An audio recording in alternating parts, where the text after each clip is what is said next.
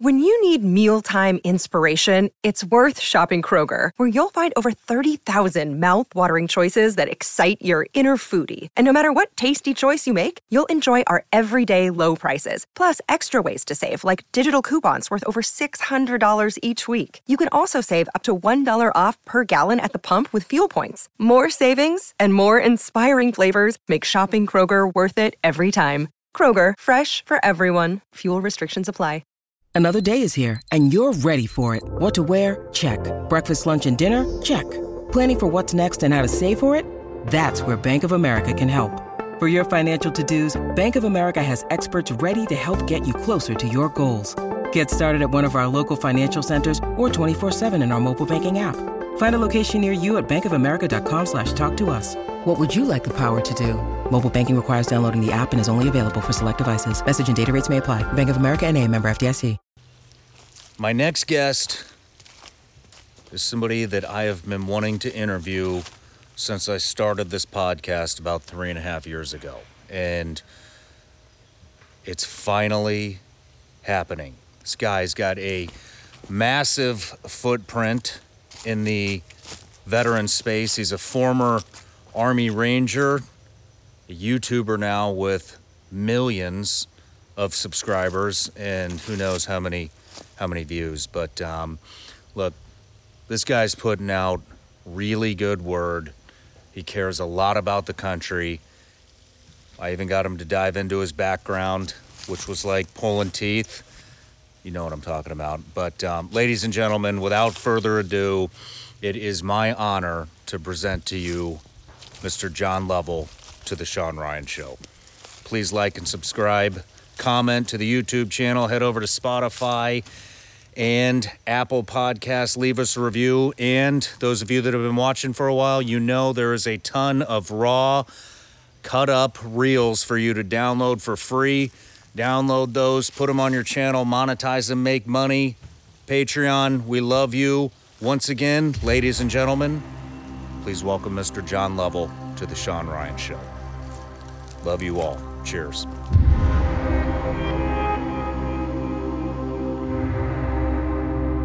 John Lovell, welcome to the show, man. Thanks for having me, man. Good to be here. This has been a very long time coming. You know, we were going to collab back several years ago when I was doing tactics, and you were a lot heavier into tactics, I believe, and I don't know why that fell off, but you're here now, and I've been really excited to finally meet you in person, man. I love the content you pump out. I love excuse me for saying this, but I love the kind of turn that you made at the right point in time. Talking about some of the issues in the country and getting loud about things. I don't think there's enough people doing that these days, and you're one of the few. Well, it seems like we made the same turn around the same time. We talked about that last night at dinner, too, and it's like, I was happy doing my kind of gun-tastic, gun-fu thing in the world of tactics, and but man, the world's just, really careening towards some disastrous things, and I just felt this inner compulsion of like, I can't just, make mine and do my merry thing when so many crises are happening around me. I got a platform to steward, and I want to do it well, and I want to be a change agent for good. And so I just couldn't stop by and watch every value I had and everything I loved be destroyed.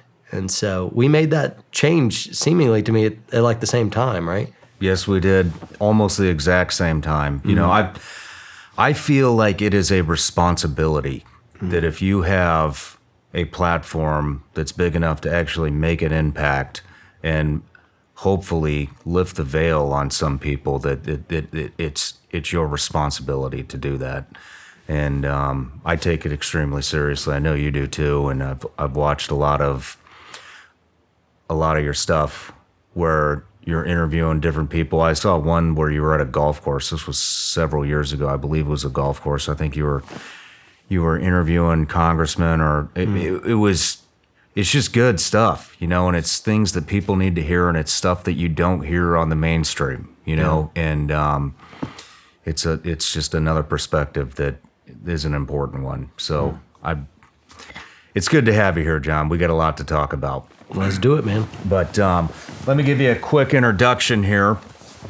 So, John Lovell, Christian missionary, Army Ranger from 2nd Battalion, 5 combat tours, and 4 in Afghanistan, 1 in Iraq, husband, married for 17 years. We're in our 17th, yeah.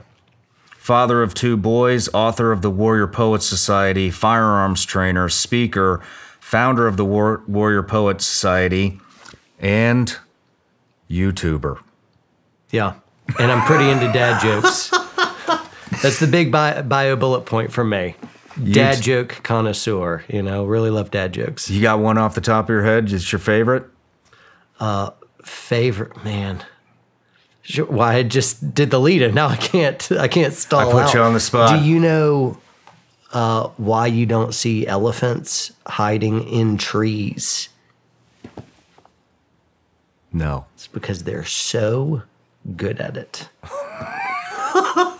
Nice. It's the dumber it is, the more I enjoy it. Nice. So nice. But, I am really excited to dig into your backstory. I wasn't messing around. We just did a little Instagram story, but I was saying that you are one of the top requested interviews that we get. A lot of people want to know your backstory, and I know it's like pulling teeth trying to get it out of you, but I will do it. But I just want to tell you, man, I'm really excited about this, and then on the back end, I'd love to discuss some current events. Yeah, love to. But just getting into it, little warm up here. I like talking to folks that are similar to yourself about school shootings and the Second Amendment, and how do we fix this problem? The politicians just bat the Second Amendment back and forth time and time again. Nothing really happens. Nobody's really pumping money into the school safety, and what do you think the solution here is? We see red flag laws on the left. We see the right doesn't want to bend on that, and how do we fix this?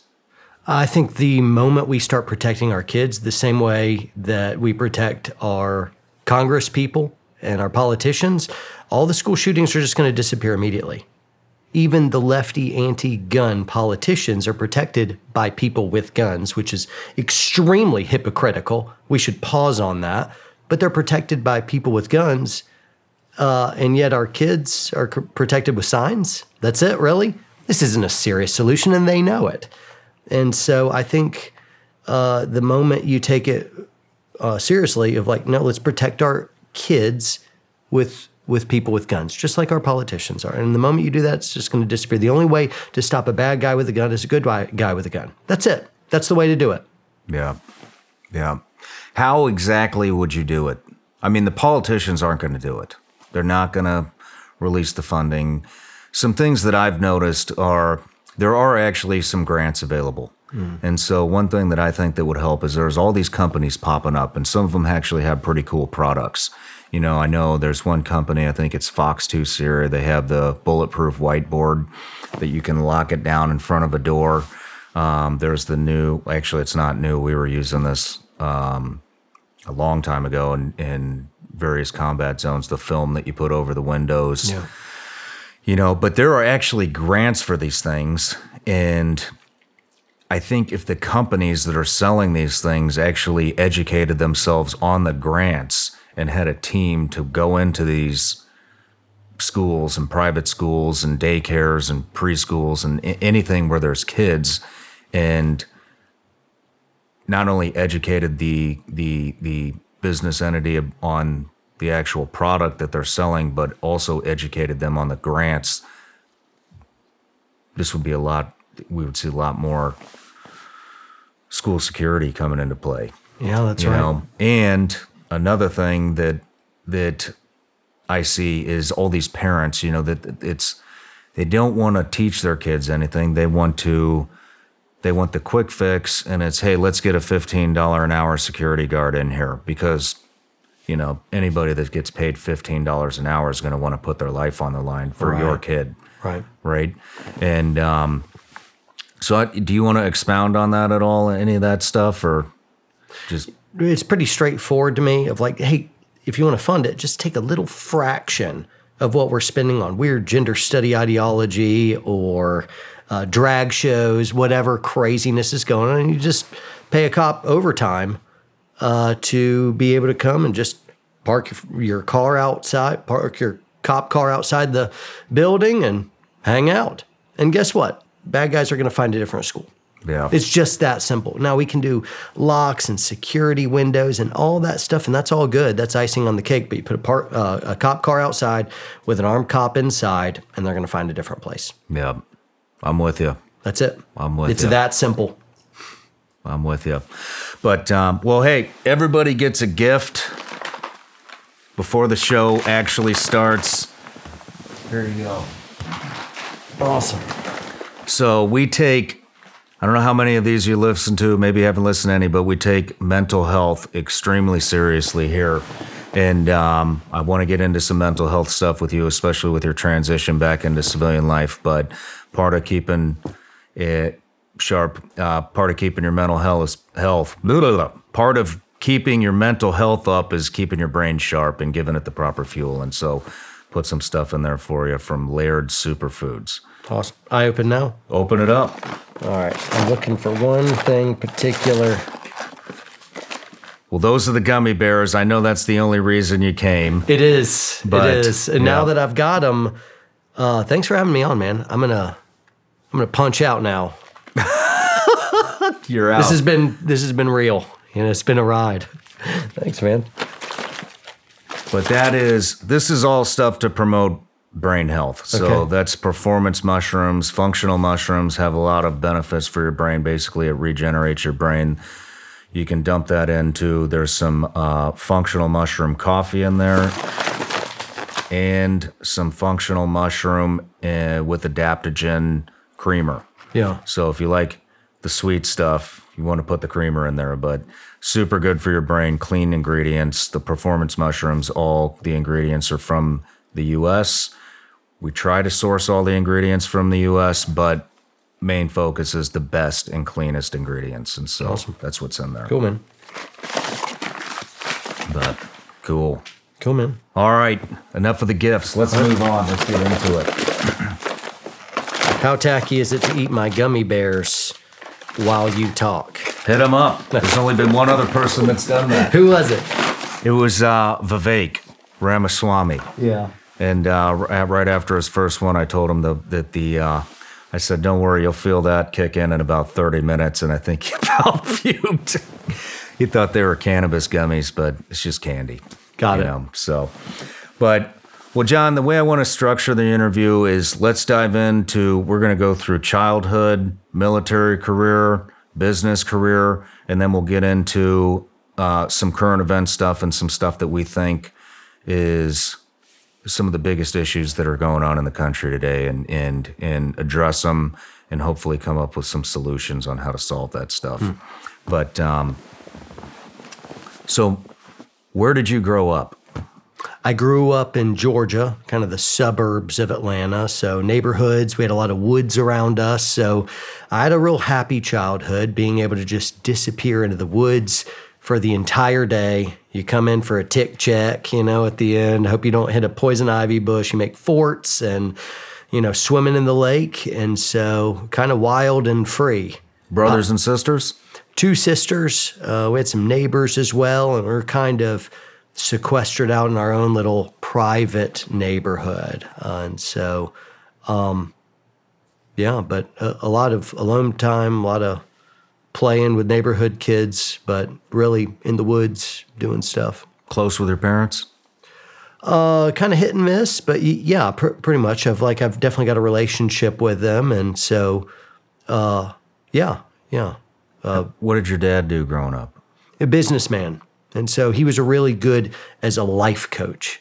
And so really preparing me for, he wanted to grow you up, get you tough, get you focused, get you disciplined. And so those were the elements my dad really, focused on. Mom great nurturer. She's shuttling us to soccer practices and to and fro from school and just doing anything she can to be there. What kind of stuff were you into? Sports? Anything like that? Yeah, soccer. We're talking just when I'm a little guy, right? Anytime. Okay, well, I got hardcore into wrestling in high school years, but before that, it was soccer and just playing in the woods kind of stuff, or go-karts, or You had go-kart? Did your parents put you in racing? No, I just had one year I got the sweetest Christmas present ever, like this go-kart with big donut tires on the back, and just... that was a great gift. That's awesome. Yeah. That's one thing we want to try to get our kid into is go-kart race. You can start them at age 5. Really? I'm really excited about this. You could, but should you start them at age? Yeah, absolutely. You won me over. You won me over. I agree then. Now we took him to a track and he loved it. So I can't wait till he's 5. They put him in the racing suit, the helmet, and it's pretty neat. That's cute. But yeah. But so were you a troublemaker? A lot of guys that go into special operations were troublemakers when they were littler. So yeah, I was into trouble, but it's kind of like a little bit more innocent, a little bit more harmless, benign. Now, as a teenager, I'll start getting into real trouble. Really? And so yeah, I was a bad kid. I was definitely a troublemaker. But I played a smart enough game that my parents weren't really aware of it for quite a while. A bad kid. So what were you doing? I mean, chasing girls, drugs, nothing too hardcore. But I mean, vandalism and sneaking out. Got arrested a couple times. What'd you get arrested for? Vandalism. Stupid. What were you vandalizing? And this is all expunged. This is all gone because it was teenage years. I was pre-18 and I didn't get like cuffed or anything, but it was there. So they just release you to your parents immediately, and so sneaking out and just ripping down stop signs and breaking into like houses under construction and tearing stuff up and just being crazy kids wandering around high as kites. And so stupid. Well, last night I believe you had mentioned some type of a traumatic experience that happened maybe when you were 19. Yeah, that was a pretty big pivotal point for me. Leading up to that, at 15, I got busted, just into some stuff that my dad particularly was real hard on. Mom was too, but Dad was ready to take action, and they punched me out to a boarding school, and so I got sent away at 15. Oh, really? So I was gone at 15, and I guess the idea is, well, a boarding school will fix him. What was the issue at 15? What was the final straw? My dad particularly looked at all the kids around. It's like, this is the biggest bunch of losers going nowhere I've ever seen. And so he wanted something. He saw, hey, this is a way to fix it. And so he kind of sent me to this boarding school. It was a real prestigious one. And so it was really good. I hated it. I didn't want to be there. And I set records at that school for how much I got in trouble. I was like in-house suspension every week. I was in trouble all the time. No kidding. Yeah, man. What were you getting in trouble for? Stupid stuff. A lot of skipping class. I just didn't want to go to class. What do you do if you skip class in a boarding school? You would have in-house suspension, and so that was like they had it arranged where you would have 3 hours of mandatory study hall on like Friday night, and so basically you're in this kind of like cubicle. Head down working. There's a mod in the center of the room so you can kind of see everything. So if you're looking around, you get in trouble, and you just got to read or do homework. And then Saturday morning, you have another one. And then Saturday afternoon, you have another 3-hour stint. And then I think Sunday after church, which you're required to go to as well. So they really fill up your whole weekend with that. Okay. And then guess what? If you really don't want to go to suspension, you just skip that, and then you get double suspension. And so, man, I got into some trouble. What would you do when you skip? Where do you go in a boarding school? Well, I had a car. Okay. So I'd get in my vehicle and I'd punch out and go do whatever. And so anyway, yeah, I was, yeah. So do you live at the school? Yeah, you had alarms on the doors so you couldn't get out at night. You had RAs, and then you had adults that lived at the ends of the halls to kind of check in and make sure you weren't doing anything too stupid. So, but even then, I was, I wasn't all bad. I wasn't like, devil horns, horrible, kid rail. I was really just after having a really good time. Yeah. And I didn't care about school. And I didn't really get along with most of the people at school. I had a small circle of friends, and we were all devoted to let's have the best time possible. And that's what we were really after. And so, yeah, I was a bit wild. Did that bring a lot of resentment towards your parents that you were in a boarding school? It was, I recognized that I was really at fault, and I think my parents felt like they were doing the best thing they could. And so, and I'm close to my parents now. Of like, I love my mom and dad, and so all water under the bridge. They were, certainly cost them a lot to send me there. And as part of my journey, I certainly didn't want to go there. I hated it. There were some elements I really liked, but generally speaking, I was there because I was forced to be. Did you grow up with parents that had strong faith? I know you have extremely strong faith now, and you're pretty open about it. And did that develop later on in life, or was that from childhood? So we were my parents were on their own journey as I was growing up. So sometimes we'd go to like an Episcopal church, and then we'd be like a Methodist church, and then we'd switch and be a Baptist church, and then a non-denominational church, and then kind of back off a little bit. And so we just shuttle around, and I felt like we were all of it, and so we were kind of none of it. So I did have some pieces of my background that were definitely of like under the shadow of the steeple, but none of that really stuck. I played the game some, but that wasn't important to me. And especially when I moved out at 15, I was just kind of done with all the religious stuff. I didn't really care.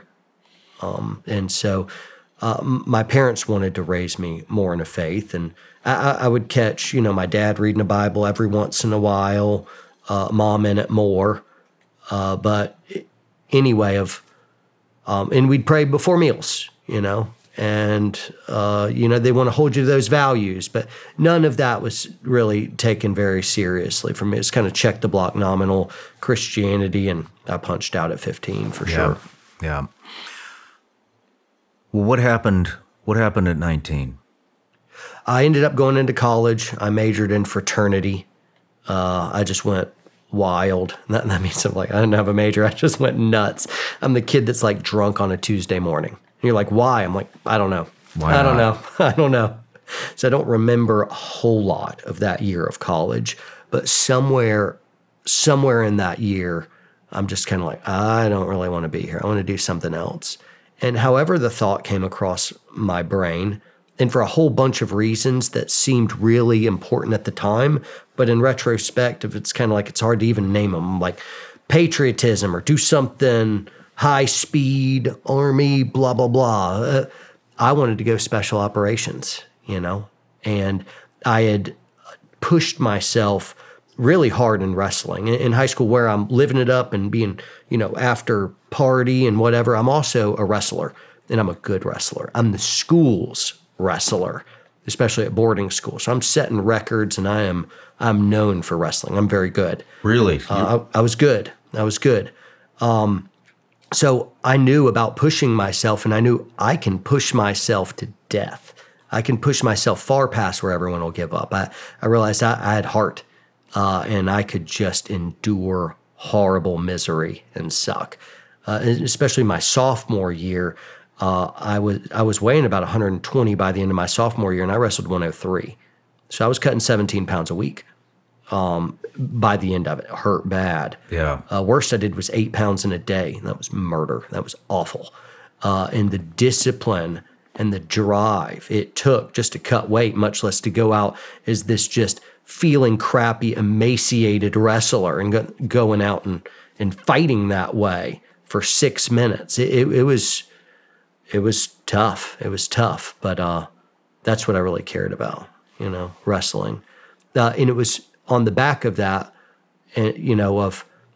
I guess I wanted some challenge. I wanted some fight. I wanted some drive.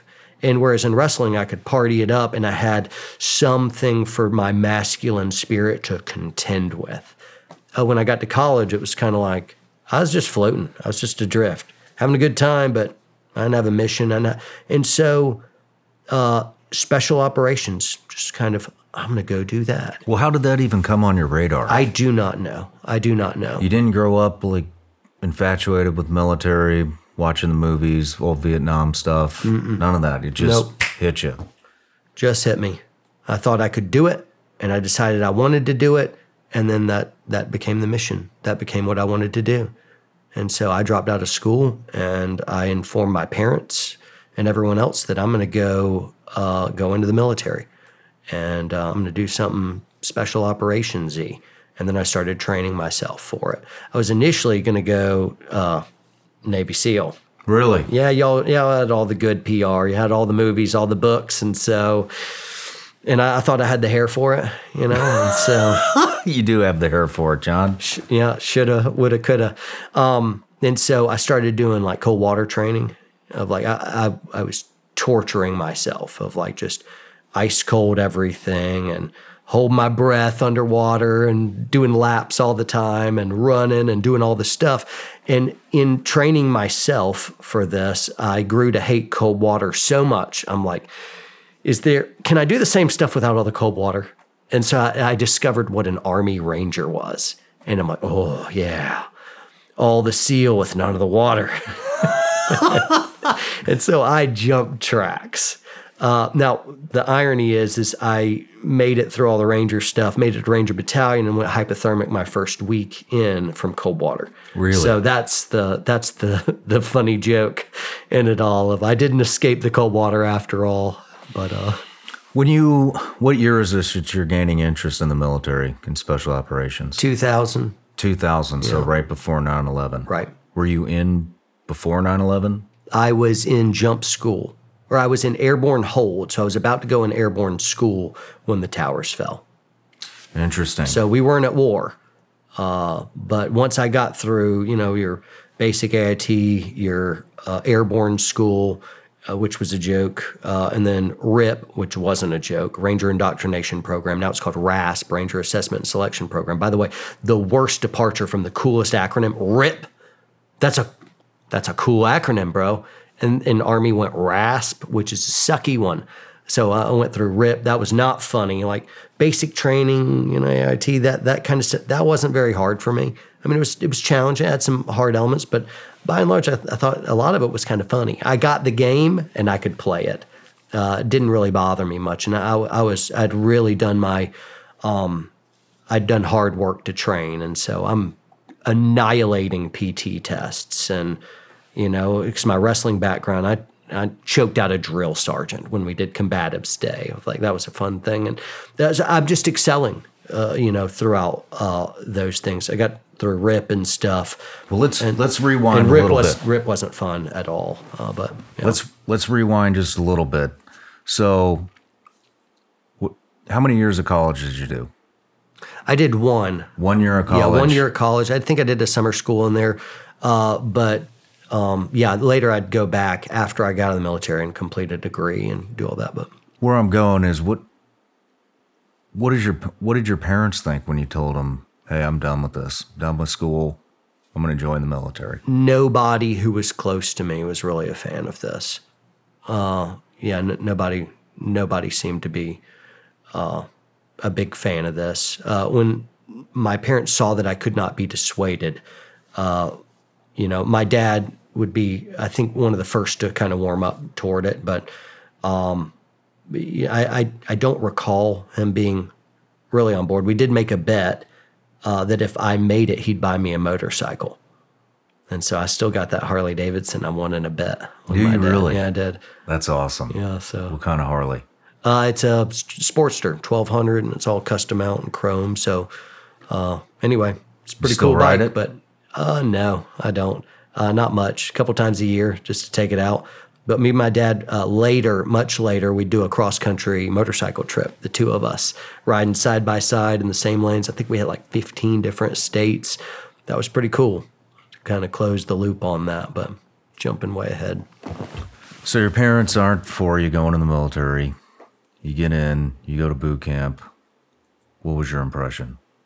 Not too hard. None of that was extremely difficult. Drill sergeants are yelling at you and you're doing push-ups and you're a bunch of wide-eyed privates, and it wasn't particularly scary for me and it wasn't particularly difficult.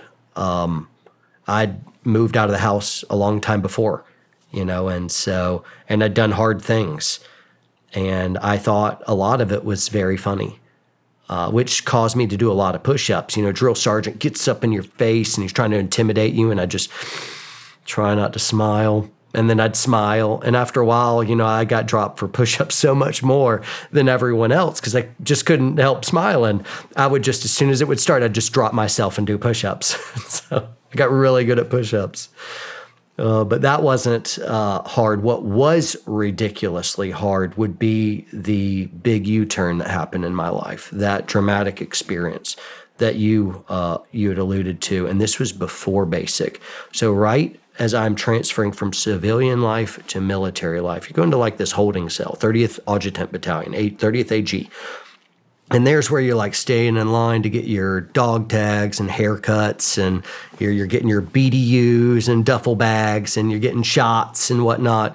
It's a pretty chill, calm time. You just stand around waiting in line all day. That's it. There, which would be most people's easiest time in the military, was my hardest. And the reason why is I had been, I think, through just a divine reckoning. God would change my life in that moment. It happened around May 22nd, May 20th, May 22nd of 2001. Okay. It's one of the most important dates in my life because everything that was John Lovell died, and I was completely remade in a way that is inexplicable and impossible else to define the massive departure of I was one way and legit, I became completely different in the course of a couple days. And what happened is I had this dramatic conversion to Christian faith. It felt awful. It felt like I was being unmade. It felt like my heart was being broken and destroyed. And then through that, Jesus I felt like, in not in this, divine kind of voice, but I just knew in my knower that Jesus had called me to give him my life. And it wasn't as much a question of would I, it was more of a directive, you will. And I did. And so he crushed me and remade me. And somewhere through all that, I was converted to Christianity. It felt like death and birth at the same time. And I realized how kind of mystical and unsatisfying that would sound for a lot of folks, but I don't really understand what happened to me. I wasn't in church. I wasn't talking to a pastor. I wasn't reading a Bible. I wasn't, I didn't feel like this big void in my life. There certainly was one. I wasn't after God at all. And it's like he found me on the road and accosted me. That's what it felt like. Can you be a little more descriptive? What were you doing at the exact moment when you got that first feeling?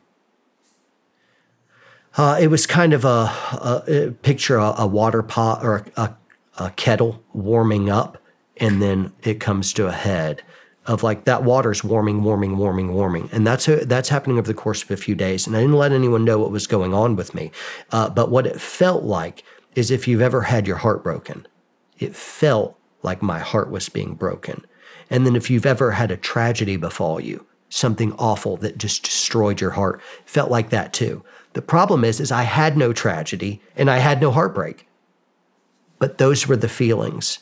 Through it all, what was happening is I was receiving a miraculous conversion to Christianity where God was giving me a new heart. This is the only way I can describe it. And so once given that new heart, I was deeply sorry for all the horrible things I'd done throughout my life. Through just, I was repenting. I was confessing sin. I had offended God. I had not lived to him. And so, through that, he remade me, and I was converted to begin not only not resisting Jesus anymore, but I love Jesus, and that made every difference. And so I was truly converted. I became a different man, and I don't know how else to describe it. Today's show is brought to you by HelixSleep.com. Sleep, especially as you get older, is so critical, especially that deep, comforting sleep.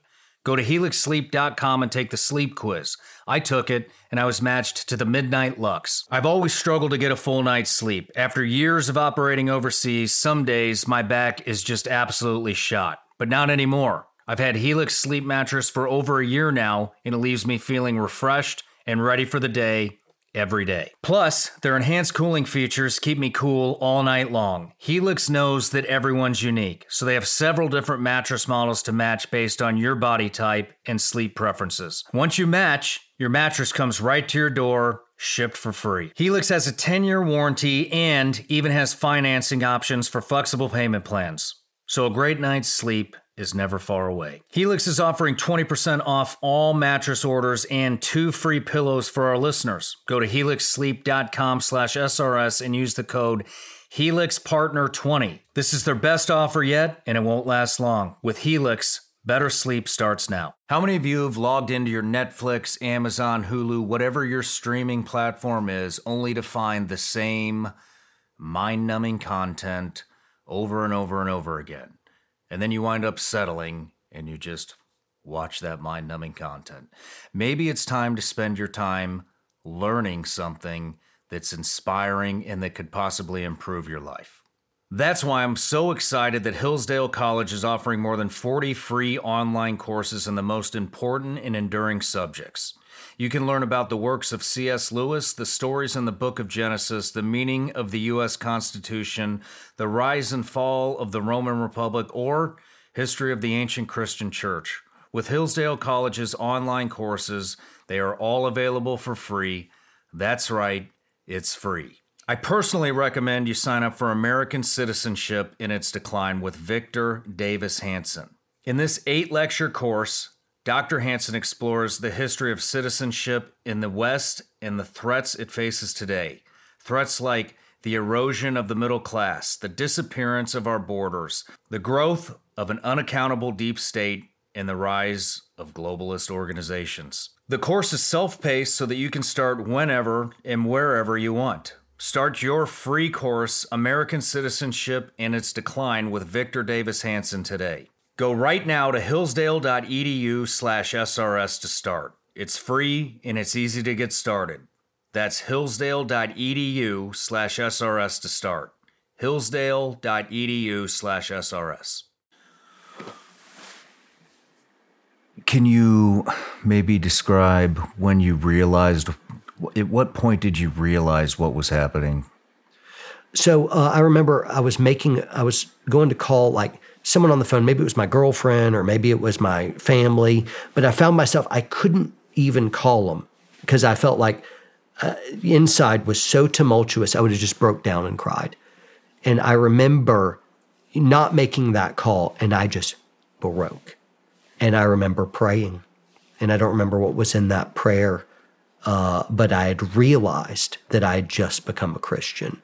I was already loaded with enough kind of gospel facts from my upbringing. I'm like, Jesus loves you, and you've sinned, and you should confess your sin. And all the gospel facts. You're a sinner separated from God. Jesus, who is God, became a man, paid a penalty for you so that you should receive salvation and forgiveness of sins so that you might. And so I knew the gospel fact. I just didn't care. It just didn't stick.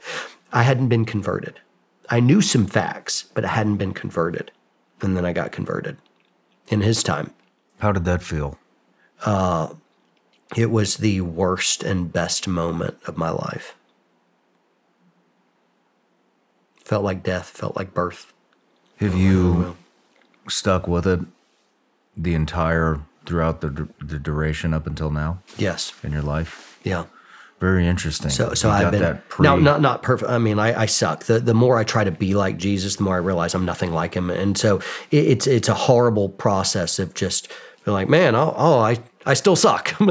so like, but no, I've loved Jesus and followed him ever since. It was a permanent change. It was a permanent stick. Now that didn't mean I didn't run, laps in and do stupid stuff and, then have to repent again. But the difference is I was actually sorry this time. I actually wanted to please Jesus. Not because I had to, because I wanted to. That was a new heart. That was a different change. And I was a different man. And so now today, it's impossible to understand my life without understanding that piece. So some people are like, I'm not religious and, the sky god and your myth, whatever, blah, blah. I get it. But you can't possibly understand the departure from who I was to who I became without that. Because literally all of my success, all victories, all of it happened as a result of that pivotal change. That didn't come from me. It wasn't me. Wow. Very, very interesting. So this happened at the very beginning of your Army career. Yeah. And then basic wasn't very hard. And, at this point, I remember standing up after the first night of getting yelled at, and I could tell everybody was taking this wasn't bad for me. And I stood up, I'm like, hey guys, anybody want to pray afterwards? I'll be in the center. And so I started leading prayer groups, and I'm like, I didn't know jack about Bible. Not really. And people had these questions about Christianity versus other religions and I didn't know how to defend that either. And so, anyway, I just kind of jumped in, both feet. And I'm like, I guess I'm doing the Christian thing now. And I didn't really know much. So I grabbed a Bible from a local chapel, and I'm just like, all right, let me figure this out. And I started at Genesis 1, and I read all the way through to Revelation 22. I just read the whole Bible in fast. And when I was done, I flipped it over and I did it again, and then again, and again, and again. And that's where I learned Bible, is through military, trainings and overseas in Afghanistan and Iraq. I'm like, I'm just reading it. You know how we are. We're kicked off in these small elements. You don't have access to a chaplain most of the time when you're rolling in special operations units. It's too small, like every once in a while you go back to some fob to refit, and then you see your chaplain, and that's cool, but they can't be where all these little groups kicked out. And so it was really just me and my Bible for a lot of times. But man, the Lord's grace was great because I grew in leaps and bounds. I'll bet. Moving past boot camp or basic, where do you go from there? Do you go to airborne or do you go to rep? You do airborne to figure out that, you just kind of fall out of a plane. And, you're trying to steer a D-10 Charlie, which you can't do. You realize, the slip, which, it's not really doing jacks. And then you just learn how to do a controlled disastrous fall. Airborne school was a bit of a joke. RIP wasn't a joke. That was hard. That was awful. Were you nervous going into it? Yeah, because you knew that it's kind of like brace for impact. And, if you hold, out of my basic training class of, 70 dudes, every one of them was going Ranger because it was an infantry basic training. Everyone's going Ranger, and everyone's all pumped up, and they're standing up after lights out, and they're singing the Ranger Creed or saying the Ranger Creed. And so everyone's super motivated, and you're seeing these guys that you're in basic with go through, and the crowd keeps getting smaller and smaller and smaller. And I think, that had been whittled down through RIP to be a smaller group. I think out of, all the basics, the guys I knew, I think 7 went to second bat with me. And after a year, I think I was the only one standing from my company. I think that's right. That was in my Bravo, in second bat or Bravo company. Yeah. So let's walk through that entire process. So you show up to RIP. How many total are there? I don't know. 100, 200? Yeah, a couple hundred, I bet. Couple hundred? I bet. What's the drop? You're the first Ranger we've had on. Oh, well, all right, so cool. You're breaking the mold here. Yeah, and so the hardest part isn't getting to Ranger Battalion, it's staying there. That every day is an audition for your own job to see if you get to keep it. You got to be good at everything. When I became a team leader, that was my opening brief when I had new privates. I'm like, all right, guys, it's very simple. I need you to be excellent at everything. That's the job.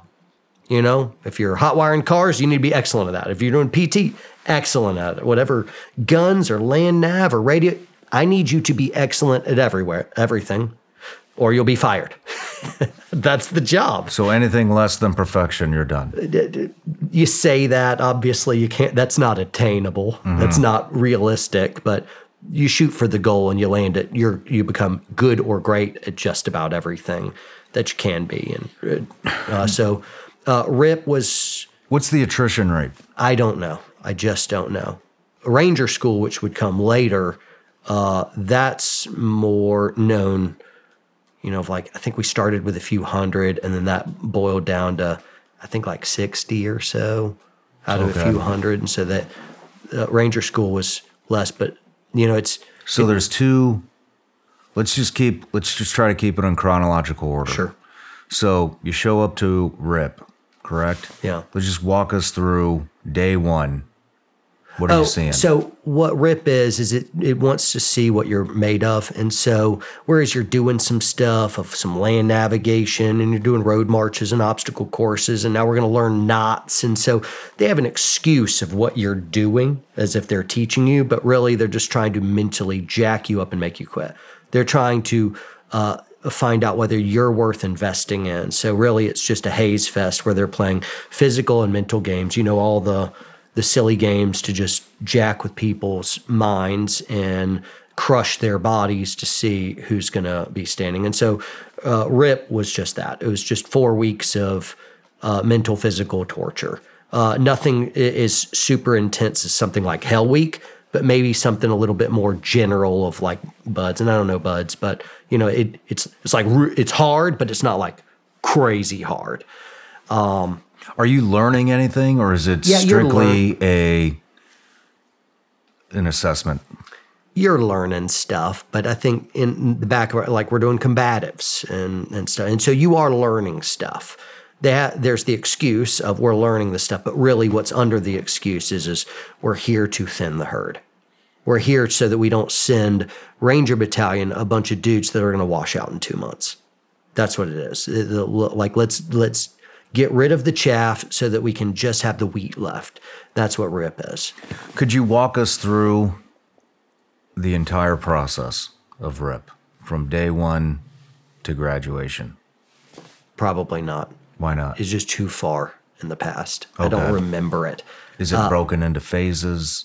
Probably, but now it's even RASP, so I don't even know what they're doing now. I don't even know the length of time. But for me, when it was 4 weeks, and, you know, I mean, road marches, obstacle courses, you're going to do some shooting, you're going to do some land nav. And so you're always doing stuff, learning stuff. But how you're going about it is you got to screw everything up. Push-ups right here. And like everything, little random PT suck sessions were inserted everywhere. And so there's the excuse, we're giving you training, but really it's just a haze fest. What did you find the most challenging in RIP? Probably the mental games. This always worked best on me, and means the worst, is when everyone was punished because of something you did or didn't or failed to do. That's where I had a couple breakdown points in Ranger School. Actually, one breakdown point in Ranger School, and it's where I was failing my Ranger buddy. I could not handle that well. Whereas you torture me, I'm good with it. Mm-hmm. But I let that dude down. I don't really remember doing that necessarily in RIP, but that right there is the hardest thing that I had to ever struggle with. My buddy was counting on me, and I failed him. You know, and I've done that. I've failed someone in training before, and that sucks. That sucks. So with RIP, I just tried to gray man out as best I could, keep my head down, and make it through. And sorry, just to backtrack one more time, where were you when 9/11 happened? You were in jump school, you said? Airborne hold. So I was about to go in jump school, and then RIP would come after that. And so I think because the war was kicking off, we got an especially potent RIP class because you're about to deploy to war. They don't have a lot of time to fiddle with you. Mm-hmm. So it was that I remember it being particularly brutal. And I think there, the Ranger instructor, the RIP instructors, their adrenaline's up because, hey, packing for war, you boys better be ready. Let's give you a test. So my assumption is that they were really pretty serious. How did that affect your mindset when you saw those towers go down? Did you know I'm going to do exactly what I came here to do? Yeah, I didn't really think I was going to do the war thing. I thought I was going to live out the Army commercial. Then I saw the towers fall, and then it got real. But it kind of hit me in phases of like, at first it's just surreal. And then you work out the effects, and you're all talking it out like you have any idea. But after a couple weeks, you knew you were going to war. And so it made what you were learning all the more important. I wasn't doing it because this is what we do. I'm like, I need to know this stuff. Things got real. I wasn't training just to pass. I was training because I wanted to be trained. I wanted to be lethal. I wanted to be hard to kill. Did the fact, not the fact that the towers fell, but the fact that you knew you were going to war, I mean, did that excite you? Did that give you any fulfillment? The patriotism, any of that? I mean, you were young. I was deeply angered by the almost 3,000 civilians that were murdered. Mm-hmm. I was very, very upset with that. And so there's part of me of like, let's go stack some bodies and let's make sure they're so busy playing defense, they never think about offense again against us. And so there was that. And so whether you wrap that up into, all right, patriotism or whatever, I didn't have a bloodlust. I didn't want to go kill people. My team leader, when I got in, he picked me out a line of privates, wide-eyed privates. We got to Ranger Battalion. We're standing in a line, and he's first down there, and he's looking at all our records and kind of the paperwork that accompanies you. And he selected me out of the line as like he thought I was going to be the one, and so he picked me, and I went up to him, but he ended up being quite a sadist, of like, he had a bloodlust. He really, really he really wanted to kill people, and I thought it was kind of like, all right, that's the macho game and whatnot. And I knew enough about the military, or I was able to be discerning enough to perspective-wise back out of the pain and the suffering. And I just saw it as one big kind of, all right, this is the game. This is what's happening, And so I was able to kind of to do that a bit. But when I looked at him, I'm like, okay, all right, you're playing the macho guy card. You're the hardcore. You just want to, okay, right on. And over time, I'm like, no, I think he's, Wax is pretty heavy on the psychopath scale. I think he just wanted to kill people. And so that was my team leader. Now he found out quickly I was a Christian, reasoned from there that I would be a conscientious objector, and where he wanted to raise a psychopathic, cold-blooded killer attack dog, sick 'em. He realized that wasn't going to be me, had buyer's remorse, and then tried for the next year to make my life a living hell, And especially, he wanted to undermine my faith. And so while I am collapsing in pools of my own sweat, he's nonchalantly, casually walking circles around me, poking holes in my worldview. So that was my first year in Ranger Battalion. Now, once you're in Ranger Battalion and you prove that, hey, I'm not going anywhere, I can be counted on, I can follow orders, I am no fool, I am tough, I am strong, I am worth investing in. If you prove yourself over a year in Ranger Battalion or so, they'll say, all right, we'll send you to Ranger School. Ranger School is a 60-ish day suck fest where you learn a lot about leadership and embracing the suck, intestinal fortitude, that kind of stuff. So it's just misery and leadership. And they teach a bunch of old, outdated Vietnam tactics, which do have some merit if you're, in jungles and stuff like that. And but anyway, you make it through that. If you don't make it through that, you're fired. And so I made it through, just straight through, did well, went back, and that's where you can start really developing rank. That's where you're kind of fully welcome in as a brother. Now you don't just wear the scroll. The scroll is the unit patch, and that's what makes you a ranger. Then you get the tab, and that's kind of like now you're a fully initiated brother. Okay. And so it's kind of like you go from Padawan to master. So you could have a tab, you've been to ranger school, and not a scroll. You're Ranger qualified, but you're not a ranger. you're not an Army Ranger. It's the unit that makes you a Ranger. That's what the deadly dude is. That is your job. You are among Rangers doing Rangery things. You didn't just attend a school and got a tab. Anyway, the kind of full initiated Ranger is Ranger Scroll unit, Ranger Tab. I proved myself for leadership. And then you can, you come back as a Tab Spec 4, that's a specialist or a corporal. And so you occupy a more respected position in a fire team. And if you do really well there, you're going to become a fire team leader. And that'll be a sergeant, and I'd make it through that. And then if you do real well as a team leader, you become a squad leader. And that's what I'd tap out at squad leader. Okay. And then I'd punch out to go on and do other stuff. So getting back to Ranger Battalion, I can't say a typical day because I'm sure you guys are on the road doing different things all the time, but how is the training broken up within Ranger Battalion? Do you guys have a cycle? Like for example, when I was in the SEAL teams, it was Pro Dev was your school time. That was about 6 months. Then you have your workup. That's 6 months. That's working with your platoon, going to all the different, dives, a diving block, a CQB block, a land warfare block, a maritime block, a jump block. And then you go to, I can't even remember what they call it, but that's where you work with your counterparts that you're going to deploy with. Maybe you're going to do some training operations with a Ranger Battalion or I was an East Coast SEAL, so maybe you're working with some of the West Coast teams, ODAs, whatever. How is sustainment training in Ranger Battalion? How is it broken up? What's the cycle?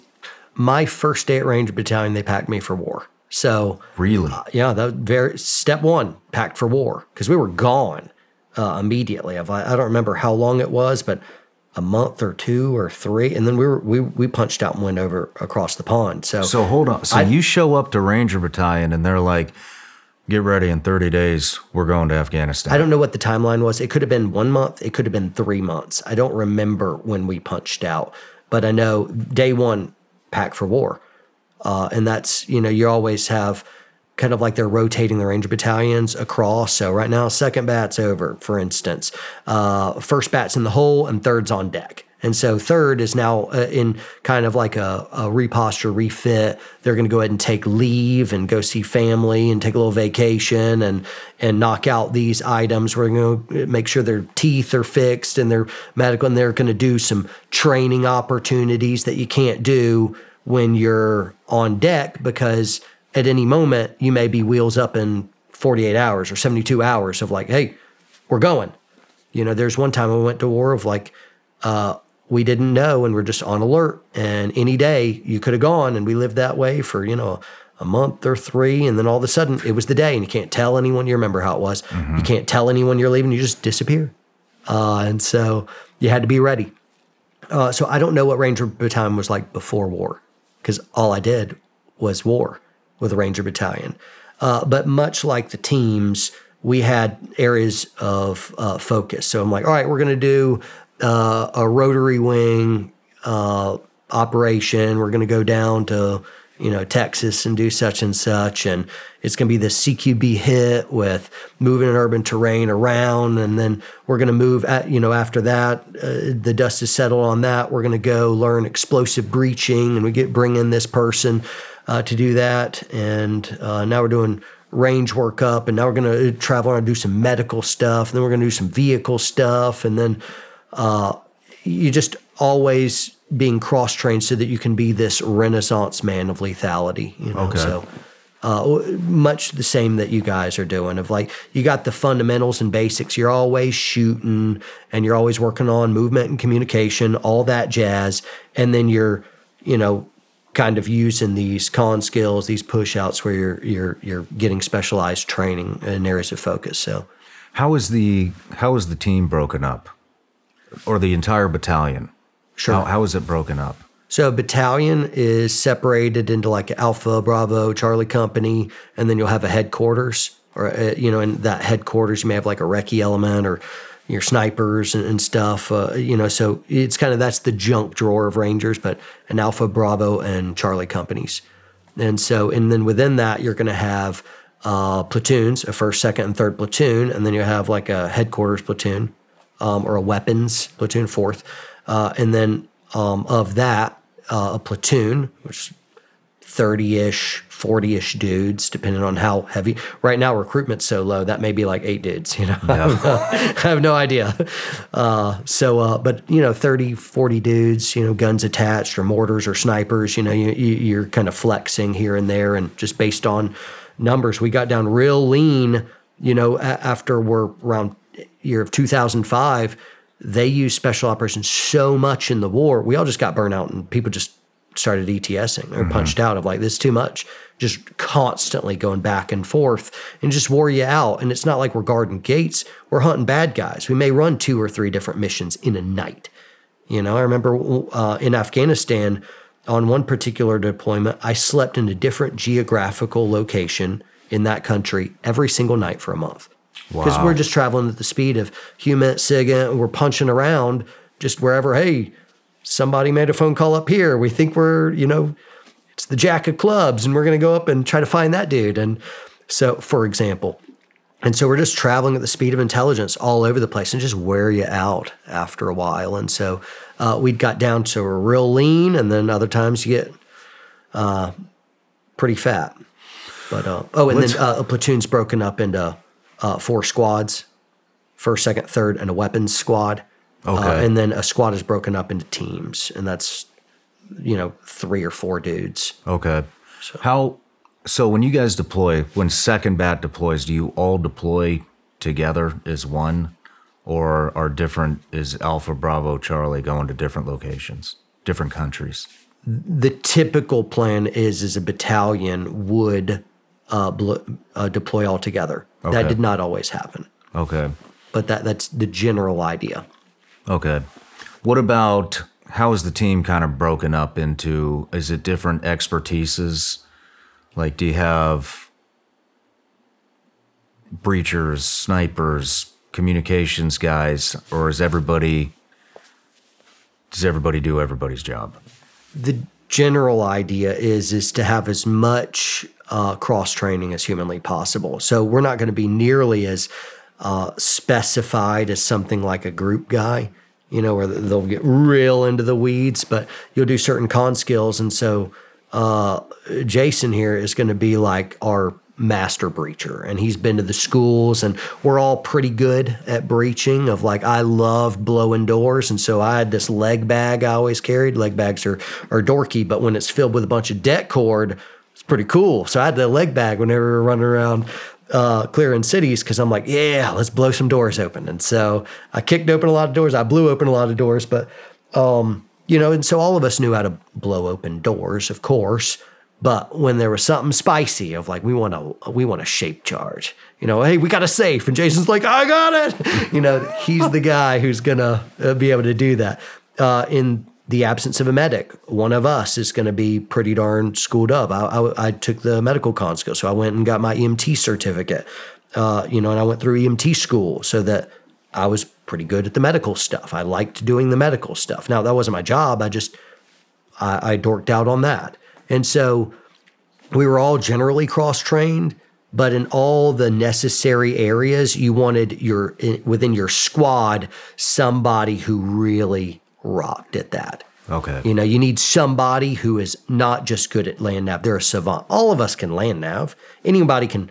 Most of us, especially a tab spec 4 or a sergeant, you can pick up and do good land nav. But you got Blaine, he's the dude. You want him on point. He's going to rock it, and so we have some specificity within, but everyone's pretty cross-trained. So what's the culture for a new guy showing up? I mean, you kind of went through it a little bit. You definitely got terrible hazed. What happens? I mean, when do you start to get accepted and people quit messing with you, and it's like, hey, John's going to be here. John's solid. Lay off him. Like, he's part of us now. At what point, what does it take to prove yourself within Ranger Battalion? Everything's become so sissified in culture and in the military. I have no idea of Not now, anything. Yeah, back then. But back then, man, you show up and your life is going to be real bad because they don't care that you've been through RIP or whatever. They'll look down on the stuff of like, no, you know nothing, and now you start. Now it starts. So it's like, oh, well, he's been to RIP, so he must be good. Nope, they're going to see for themselves. And you want to know whether, hey, is this guy really got my 6? Can I really count on this dude? Is this a quitter? Does his what's his character like? What's his attitude like? Do I want to be around this guy? And so all elements of the person come together. It's not just how good of a shooter you are, of like, do you fit within this culture? Can I count on you? Are you tough? Are you an idiot? You know, like, what am I dealing with here? And so everything is a test, you know, and and it's going to be real painful. Mental, physical games until you prove yourself. Now, once you get back from Ranger School and you got a tab, now it's a completely different culture shift. Okay. Now it's kind of like, you're right, you're not getting dropped for push-ups, you know, unless you did something really jacked up. And if you did something really jacked up, you're going to be given the respect of, you'll be pulled into a room, typically if you got good leadership, and you'll be privately reprimanded. Privates will be publicly reprimanded and shamed, and anything depends on the leadership. I led differently than those who led me initially. I was on an entirely different leadership journey where I kept some stuff and then incorporated my own leadership strategies as well, which I found better in some ways. So, yeah.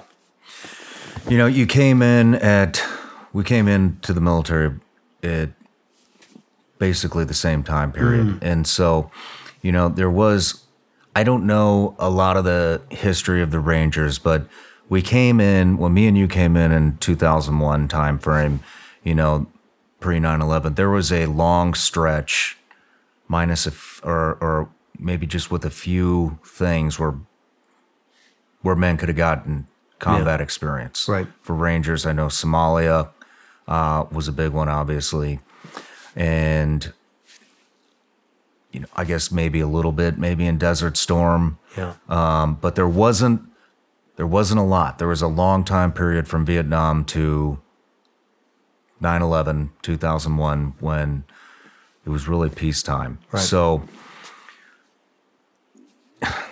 I was a little hesitant to ask you, you know, what was the turning point, because you kind of mentioned you had been rushed. It was almost a rush to get you out the door to war. Yeah. So what was that? Did that create any kind of animosity from a guy, let's say a guy that's been in Ranger Bat for 15 years, and it was all training and peacetime? And now you have John Lovell, who joins in 2001 and is going to war his first year at Ranger Bat. You know, did that create a lot of animosity within the community, because you have junior Rangers who now have more experience and had seen more, done it for real, than guys that have been in 10, 15, 20 years? I don't know, because I wouldn't have been fraternizing with those dudes who were fuller up. Now, guys who are like, all right, you got your squad and your low man on totem pole, and you got your Spec 4s, and you got your team leaders, and you got a squad leader, platoon sergeant. I don't think at that level, at the platoon level, you're going to have a lot of that, because they need you to be awesome. You know, and so we were ready to gear up to be a dangerous, well-oiled, functioning machine. And, you know, I don't think they were looking down on that bolt with condemnation, knowing you need that bolt to stay in place for that engine to run well. Yeah. So I didn't get that sense, but I was in such dire straits of just scary war. I am undertrained. I am trying to, you know, stay alive. There's lots of kind of hazing amidst this. There's the power curve is so immense. The sociological, you know, grudges that high ranks would have toward me, I would be oblivious of. Interesting. Well, hey, let's take a break, and then when we come back, we'll pick up with your first deployment, what that brief was like, what you felt. Sounds good. Cool. Next on the Sean Ryan Show. I was kicking open some palace doors, kick, and then the door flings open. And immediately coming through the fatal funnel, the doorway, we took incoming fire, screaming right past me. I was a saw gunner at the time. I came up and I shot him in the face and just dropped him. I'd never killed someone that close. My first real mission, was in Haiti, and we didn't really see much. At the time, it was the biggest deal that I had ever encountered. Yeah. How did you kind of mentally prepare?